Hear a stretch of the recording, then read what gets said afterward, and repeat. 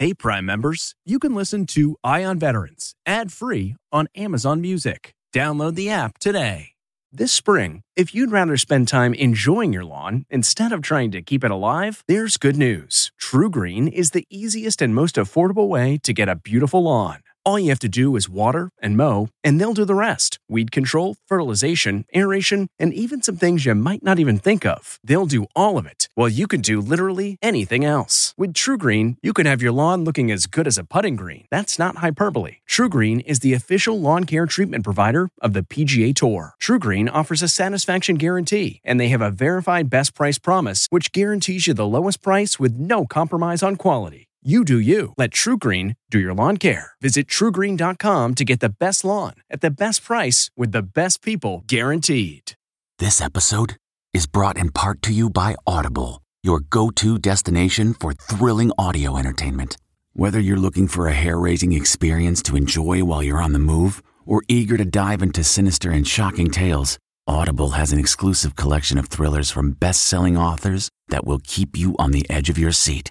Like James Patterson's first audio-only thriller, The Coldest Case. Experience stories like never before, where every chilling detail is brought to life by captivating sound design. Plus, as an Audible member, choose one title a month to make yours forever. And now, new members can try Audible free for 30 days. Just visit audible.com/WonderyPod or text WonderyPod to 500-500. That's audible.com/WonderyPod or text WonderyPod to 500-500. There are nearly 20 million military vets in the U.S., and each week we focus on their stories. This is CBS Eye on Veterans. Welcome to CBS Eye on Veterans. I'm journalist and Navy vet Phil Briggs, reporting for the military news and veteran lifestyle website, connectingvets.com. Now, as we roll into May, we want to recognize Mental Health Awareness Month. So today we'll hear from an award-winning psychologist and author, Dr. Shauna Springer, who spent her career working with combat vets, and her latest book, Warrior, challenges how mental health professionals are treating this issue. But before we get to all that, I want to update you on another medical story we covered here at CBS Eye on Veterans. A few weeks ago, we spoke with Special Forces Master Sergeant Richard Stayskull. He's currently fighting lung cancer and the DoD, as his recent medical malpractice claim was denied. The backstory is long, and to hear it fully, check out the Eye on Veterans podcast episode entitled Bad Medicine. During our interview, Stayskull and his attorney Natalie Kawam describe how the Army medical staff noted a mass in his lung, yet cleared him for duty. His condition deteriorated over the following months, and he would eventually seek civilian medical care, which determined the mass was cancer. Due to a legal precedent known as the Ferris Doctrine, he was unable to bring a medical malpractice claim against the Army. So he first had to lobby Congress to pass a law which enabled he and other veterans in his situation the ability to do so. Moving Congress to pass a law was groundbreaking. However, when it came time to evaluate his claim, the individuals tasked with judging the case were none other than medical experts contracted by the U.S. Army. In March, his medical malpractice claim was denied.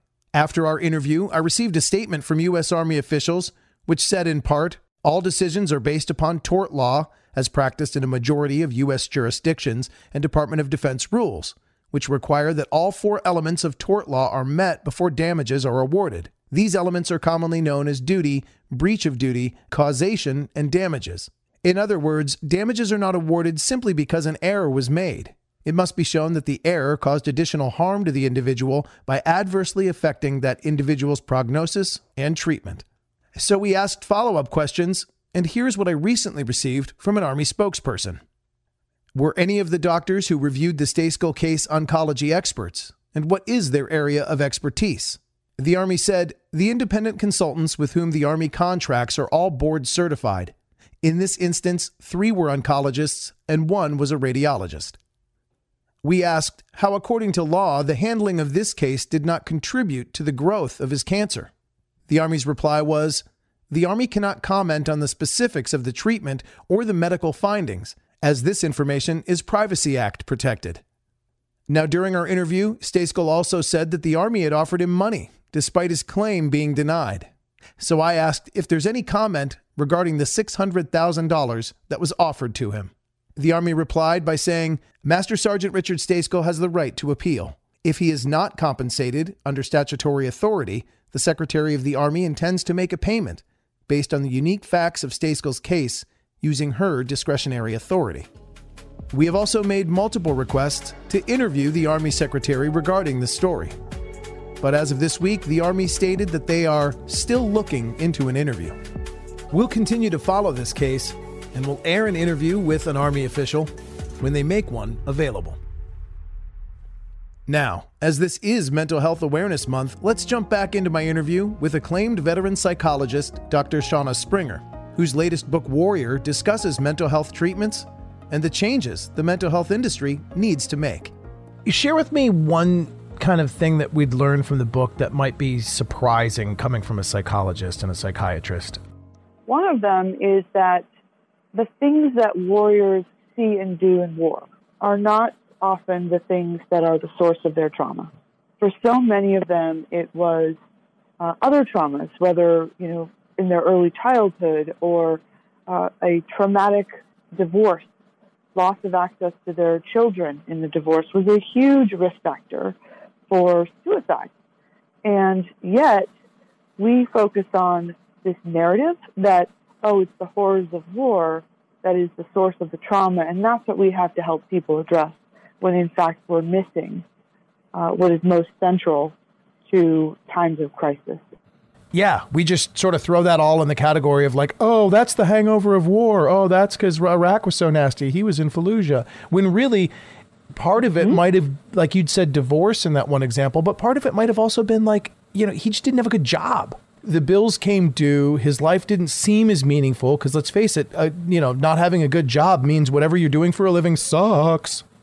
Right? I mean, yeah, every day, like a grind, Yeah. So life could have just been gradually sucking more and more. And yet we want to say that all of his depression, all that example sadness derives from the combat experience. And that's amazing. You're saying as, a clinician, it ain't always all about the combat thing. It's about life and its totality. Yeah, and especially when you come back into a culture that wants to displace all blame for human struggle onto the war. A culture that is a me first, self first culture that has a lot of, frankly, very shallow notions and values that are very foreign to many who serve and learn to be part of a mission bigger than themselves. And I'll give you another example if you want to use this.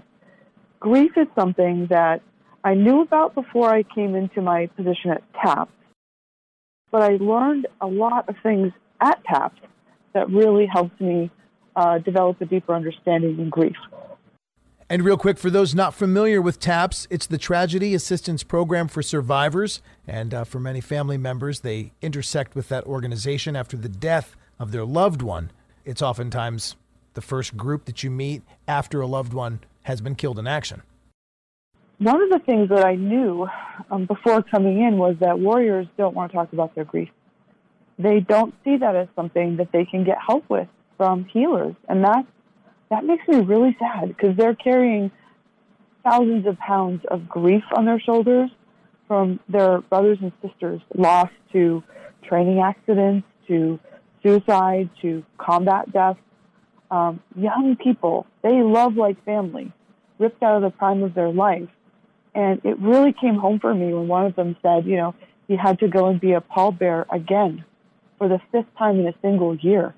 And I thought, wow, before COVID, people had no idea what it was like to have that kind of grief at that volume and have it cut off where you can't be with your loved one or sort of like celebrate their passage and honor them.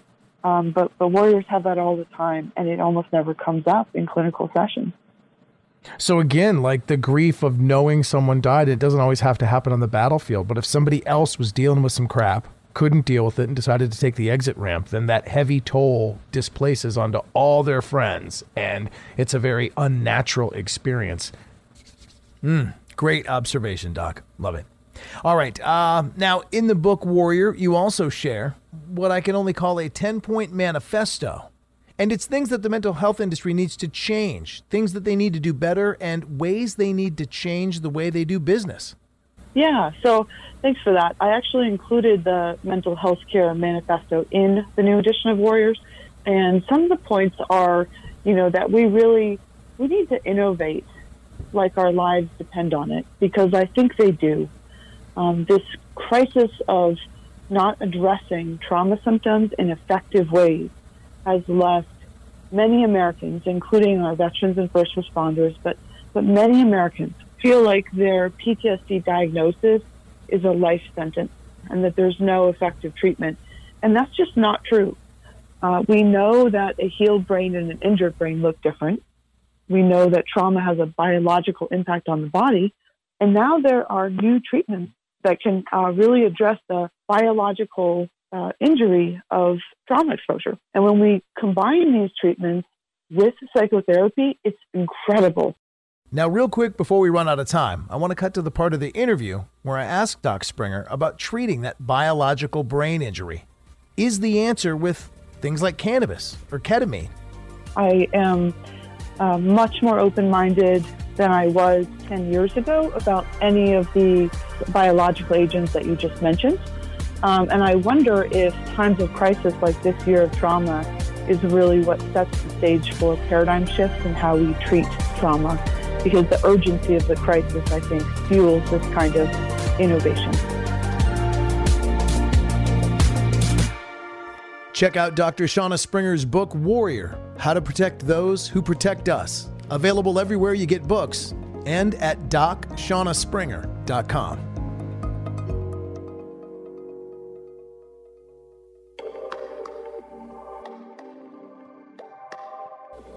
Now, it's Mental Health Awareness Month, and that seems like an easily forgettable theme.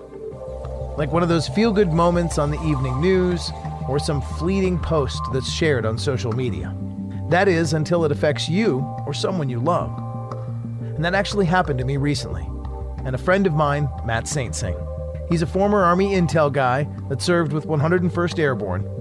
And he's got a big brain, big beard, and a super witty, ball-busting sense of humor that made him a blast to have on the show, and he was a frequent guest on the podcast. But when he recently shared openly on Facebook about his personal journey with bipolar, I knew I had to call him and hear the real story. Cool. Let me have you say your name and count to 5. Matt Saint Sing, 1, 2, 3, 4, 5. All right. You ever notice literally nothing about the way I do this has changed since we worked together in the studio? No, I absolutely nothing has changed. You have me do the countdown and make sure my levels are right, and I feel like feels like old times. And then also throw in like 5 minutes of like banter about nothing related to the interview that we're supposed to be doing. It's like talking to people we work with, or who's really soft that week. Or... Yeah, who deserves what and who's not pulling weight and stuff like that. Yeah. I think that was the setup right there. I don't even think I need a first sentence anymore. But Matt Saint Sing, journalist and former colleague of mine at connectingvets.com. How are you, brother? I'm doing well. Friend of the show, Matt Saint Sing. Friend of the show, yeah. I always used to say friend of the show.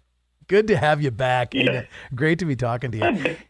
Now, we're talking, of course, because you are, a man of many talents and you know many things about military, about veterans, about pineapples. No, I feel like unless you want me to hijack this podcast segment for, I can talk at length about the fascinating plant that is the pineapple. And I kid you not. I mean, I will tweet out this week the link to your pineapple video. It is delightfully embarrassing. Oh, good. I love it. It is embarrassing. It is. Honestly, I kind of love it. It represents a time in my life where I was kind of figuring out things, And what man doesn't look dapper in a pineapple suit? But I still have it hanging in my closet. Yeah. but I digress. Although you did say something there that's very on point, trying to figure some things out. You know, I wanted to reach out to you, man, because we did do a lot of that. We did drink a lot of beers. We did talk a lot at great length about the veteran issues, about what it means. We were both kind of on the front lines of covering things that are oftentimes mental health related. And I wanted to thank you, and I wanted to have you in the guest chair this week to not only talk about our time together, but about this Facebook post that really opened up something and a dialogue that I think is so important to have among friends. And would you mind if I read some of it? No, please go ahead. Yeah, man. You wrote, I don't talk a lot about it publicly, but in 2019, I was diagnosed with bipolar disorder. We think my family member's death may have triggered it, but I suspect it's been operating in the background for some time. And if I'm honest with myself, this article that you were sharing encapsulates quite accurately how I experience this mental illness.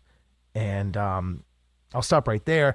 But without getting into the article specifically, share with me a little bit about what motivated that post and, you know, a little bit about what that article you shared talked about.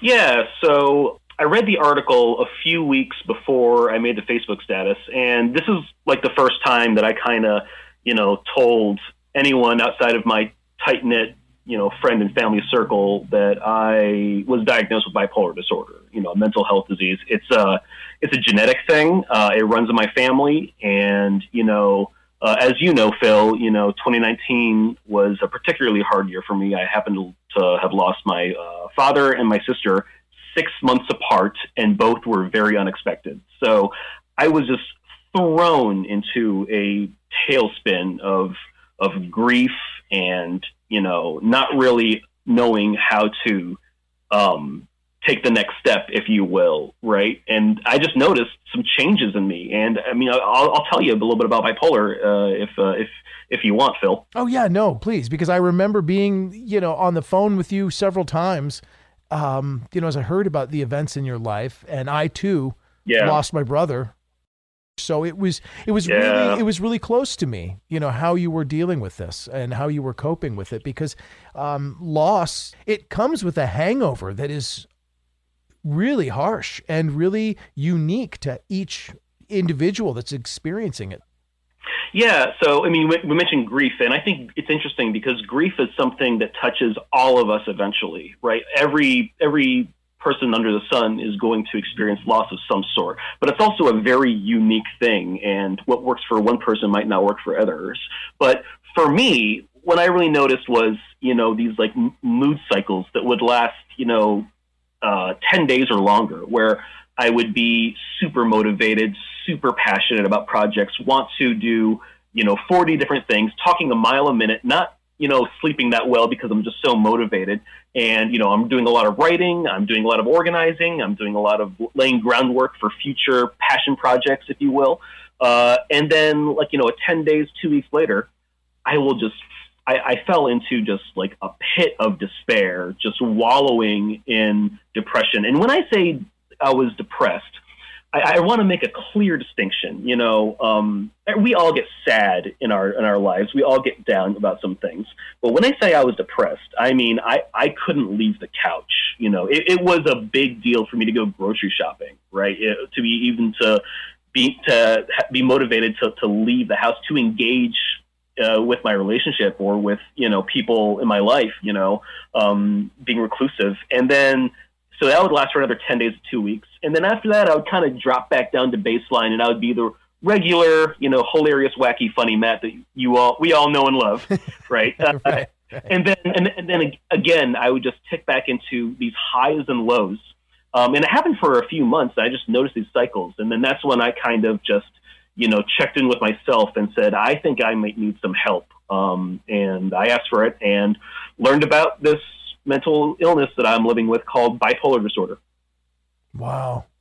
And you know what, I've known people, and in fact, even after the loss of my father, have been similarly with you on those moments where I just felt like I couldn't get off the couch. The world just did not seem right. I felt like I was living in a gray cloud of gloominess. Yes. And no matter what Yes. I did, no matter what, whether I was watching the funniest movie or whether or not I was doing something I really enjoyed, I just couldn't find pleasure. I could not find my smile. I could not find my mojo.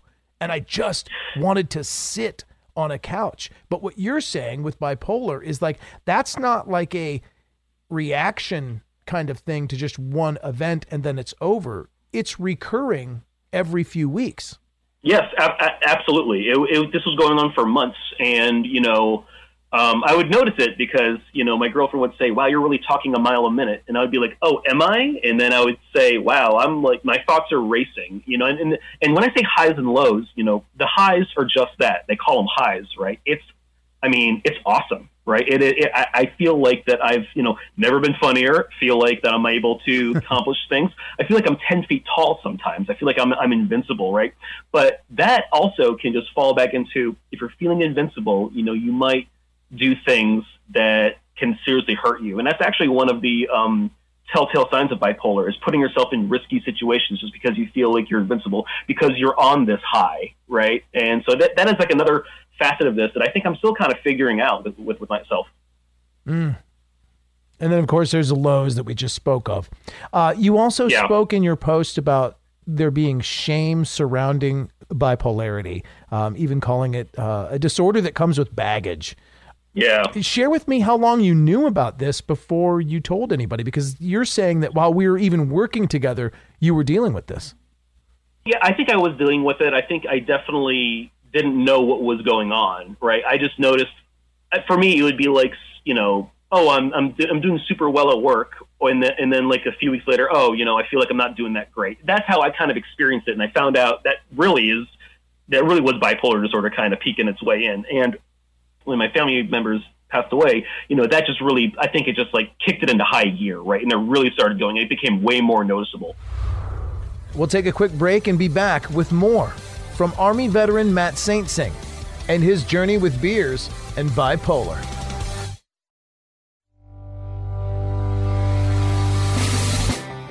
Welcome back to CBS Eye on Veterans. I'm Navy veteran Phil Briggs, and we'll jump back into my conversation now with my former colleague and Army veteran Matt Saintsing. Matt was one of my fellow reporters at ConnectingVets.com, and we discussed everything you can imagine. But the one thing we never discussed is something that I saw him open up about on Facebook, and that's his journey with bipolar disorder, which, while we worked together, neither one of us knew he had. You also mentioned about shame, that it's a disorder that comes with baggage. It's called bipolar disorder, right? So even the word disorder for me is kind of like, I don't feel disorderly. It is a mental illness, and I've had to grapple with that and say, look, this is a mental illness that I have, and that 3 million Americans have, by the way. And so, I felt shame just because it's a mental illness, and I think there's so much shame around mental illnesses, whether you're talking about PTSD, bipolar disorder, schizophrenia, anything else that kind of impacts your psyche. It's hard to get around. You're feeling like a moral failure because it affects your behavior, right?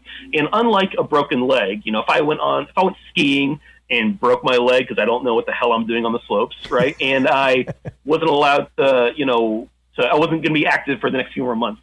That's a change in my behavior, right? But it's brought on physically, and it's something that I know about. It's something that's noticeable. When something's affecting my behavior that you can't see or feel, and there's really times not super tangible, that just comes with shame. You're like, I shouldn't be feeling this way. Why do I feel this way? And the answer is, well, with bipolar disorder, you feel this way because the chemicals in your brain, something's awry, right? You either have too much serotonin with your highs or you don't have enough with your lows, right? But you can't see that with your naked eye. You have to go to doctors. In my case, I went to a psychiatrist who was able to diagnose it pretty quickly. But it's actually really super hard to diagnose. And I think kind of grappling with that over, period of months and maybe a year, really, really made it so I had to, figure this out on my own. And I think it's something everyone has to do when they are touched by mental illness in their lives. And I'm so glad you brought up this stat about how prevalent it is, because that's the whole reason I wanted you on the show. Not only are you one of my bros, not only are you a fellow journalist that I've worked with very closely and shared all kinds of deep, honest conversations about stuff, but we've probably even laughed over some comment that one of us made where we said, ain't no shame in my game. But like when you put it in the context of mental illness, yeah, you do feel, reluctant to share that with anybody. And we should not feel reluctant. We should feel open, honest, liberated to be able to say, yeah, this is me. I mean, I'll share with you all kinds of things about my medical history. But for some reason, when it's about the mind, we don't want to talk about it. It really should be just like, it should be like colorblindness. It should be like, okay, I can't see reds and greens as well as you can. Who cares? I mean, I deal with it. Christmas isn't as happy for me. I mean, you deal with yours. That's funny. Yeah. No, I think you're absolutely right. This will be something that they'll be with me for the rest of my life, right? It's something that I have to manage actively. And, I think beforehand, when I first started noticing these changes, I was like, well, I'll put it on the back burner. I'm fine. I'm able to manage this on my own. And then it got to a point where I just couldn't, where it was affecting, my work. It was affecting other parts of my life. And that's when I kind of just needed to take a step back and, take a big breath, swallow your pride, and then go ask for help. And that's like the hardest thing, right? So, wherever people are at on their mental health journey, and we all have one, whether we realize it or not, I think getting to the point where you are making an appointment or just talking to someone about it, I think is a huge first step. And that really shouldn't be understated, right? It is, it is just a Herculean task sometimes to be like, I'm having problems with my mind in my mental headspace and I want help. And then the work starts after that, right? The first step is saying you want help, and then you have to implement the plan and keep up with it. So it's just, it can be challenging, but I think it's well worth it in the long run. Mm-hmm. First step, the most important, and always the hardest. Let's chat a little bit about what that next step was. All right. So you and I have covered the combat cocktail at great length. We've heard about the serotonin uptake inhibitors. We've heard about the benzodiazepines. We've all known vets that were just given a list of drugs as long as your arm. And there was one to sleep, one to eat, one to walk, one to talk. Yeah. I know that you're not down with that. And I know that you also, enjoy the organics or would rather treat something more organically.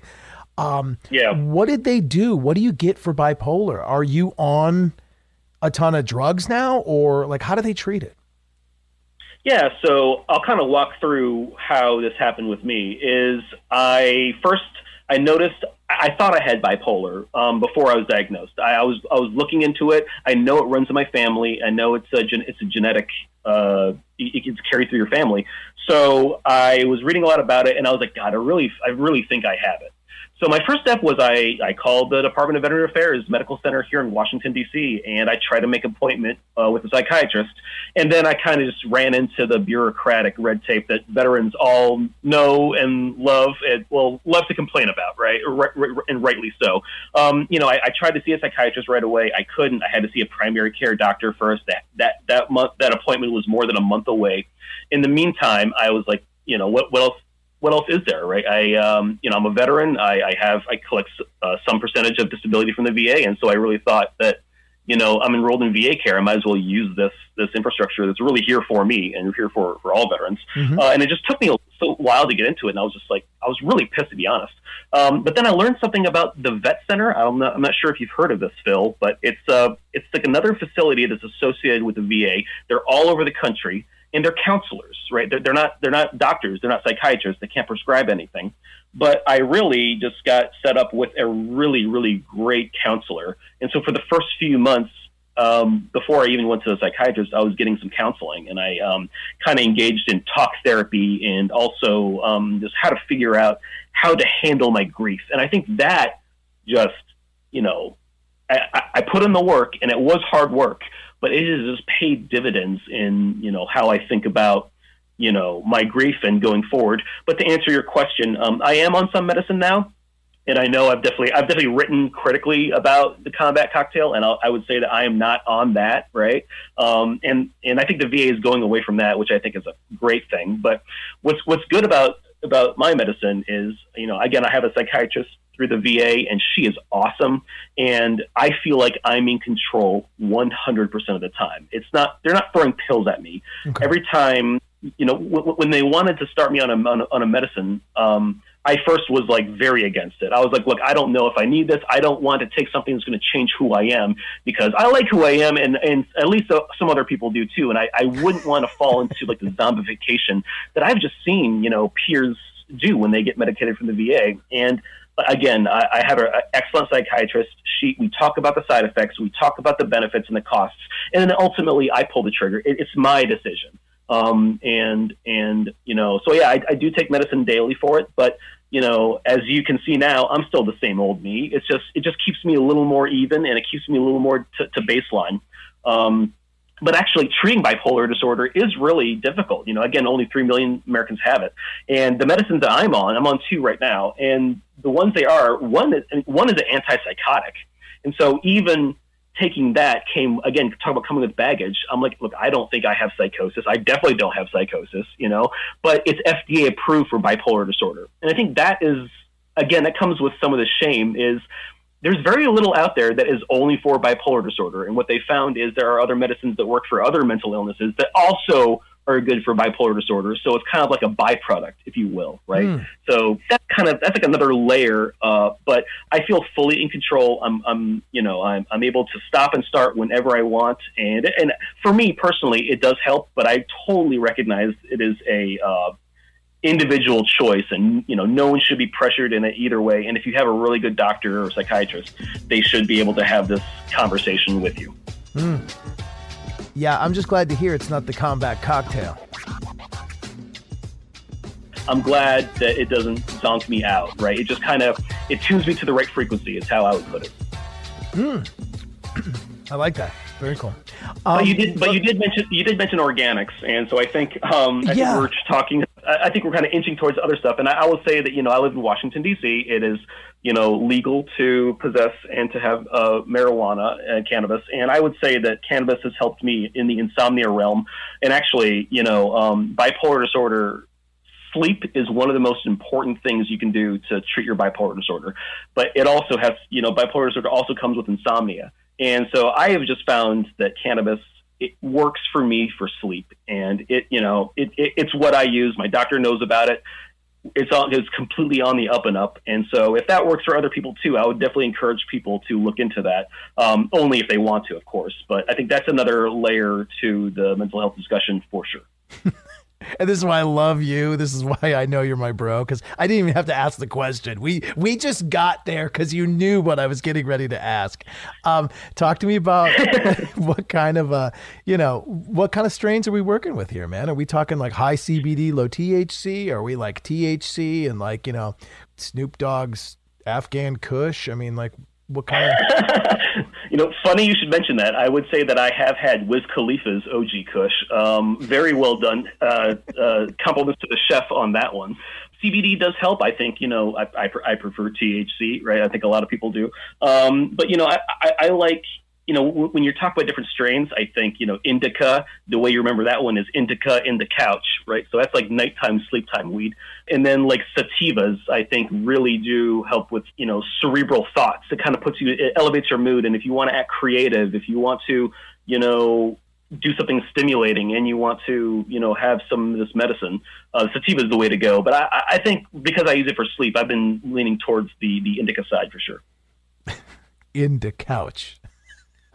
That's how I remember it. Yeah. That's awesome. Now, let's also talk about another thing that we have both found real enjoyment from and that you have a passion for. And I'm curious, can you still drink beer while you're on this medical regimen? Funny you should ask that. Yes, I can. And I'll be honest, like if it came down to my doctor saying, look, you have to stop drinking beer or you have to like stop taking your bipolar medicine, I think I would have to make a hard decision. I'm not sure which side I would fall down, right? But no, what I'm taking now, I absolutely can drink beer. But there's a funny story about this is, one of the medicines I take, you just can't take with grapefruit juice, right? Grapefruit, the molecule somehow binds with the medicine and actually increases the medicine in your system. So if you're only taking a little bit of it, if you take grapefruit juice, it's like you're taking a lot of it. It can really mess you up. And so for a few weeks now, I have had a grapefruit IPA that's been burning a hole in my fridge that I just can't have because I'm not trying to mess with that stuff. But I really like, I like fruity IPAs. I'm a big beer nerd, as you know. And it's just like, I have two of them in there sitting in there, and I'm just, every time I open the fridge, it's like teasing me, pisses me off. Hey buddy, we're over here, your old friend Pineapple, remember me? I know. Yeah, well, the good news is I definitely can have pineapple, so it's not all is lost. Oh, that's good. I am glad I asked, because I know that's a lot of that's how a lot of people are coping before they go for a diagnosis, before they even consider any medication. Folks they'll self-medicate. Yeah, folks are getting deep in the cups, and that's not always healthy. Did you find that your drinking decreased when you started the meds? I don't think so. I think I kept it at the same level, but I would say that I'm not typically a big drinker. If I have 3 a day, or if I have 3 in one setting, it's a lot for me. Oftentimes I'll just have 1 or 2. So I wouldn't say that I was self-medicating with alcohol, but it definitely, we all know people that have fallen into that trap before. But I've been able to keep it in check, and I've been able to keep it okay. And of course, during the pandemic, gotten creative in the kitchen with cocktails. Your creativity did not suffer, I'm sure, Matt. I love it, brother.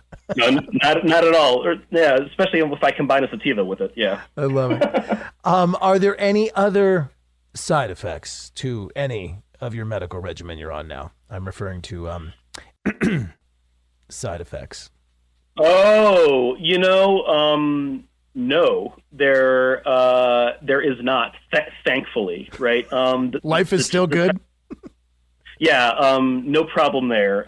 Thanks for asking. No, yeah, it is true. And again, this is something that was one of the first questions I had when they started putting me on a new medicine. I was like, well, tell me about how this is going to affect the hours of 12 and 4 a.m. Right?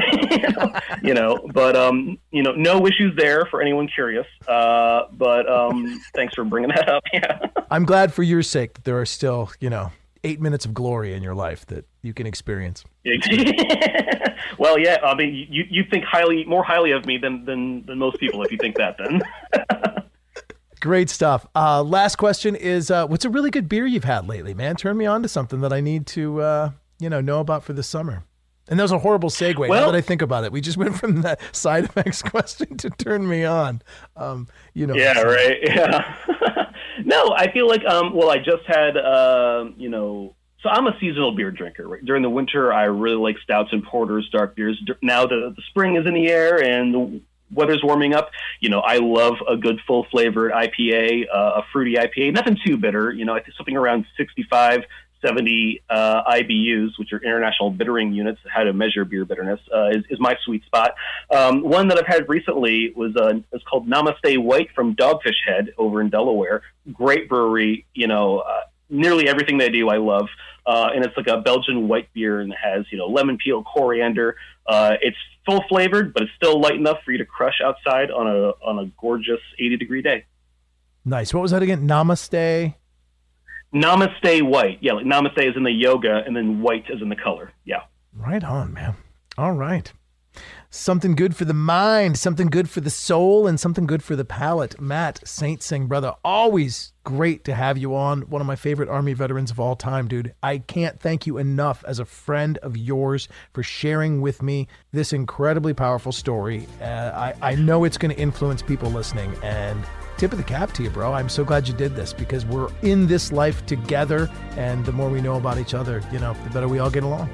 Absolutely. Thanks for reaching out about this, and thanks for shining a light on this important issue. I think the more we talk about it, the less scary it gets.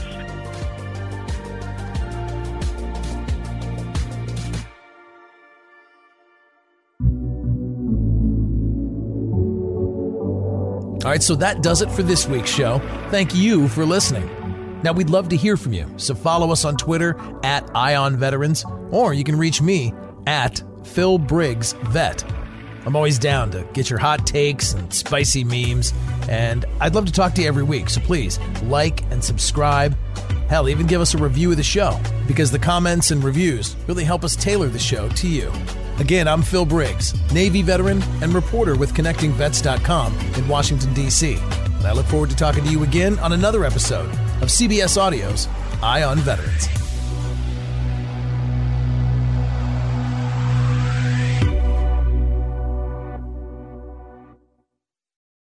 Hey, Prime members, you can listen to Eye on Veterans ad-free on Amazon Music. Download the Amazon Music app today. Or you can listen ad-free with Wondery Plus in Apple Podcasts. Before you go, tell us about yourself by completing a short survey at Wondery.com/survey. Survivor's back, and so is On Fire, the only official Survivor podcast, and we have a twist, a new co-host, the winner of Survivor 45, Dee Valladares. Hi! Listen to On Fire, the official Survivor podcast, wherever you get your podcast. Get one of the most successful broadcasts in television history on your schedule with the 60 Minutes podcast. Hard-hitting investigative reports, news, and culture maker interviews, and in-depth profiles are waiting for you in every episode. Listen to 60 Minutes ad-free on Wondery Plus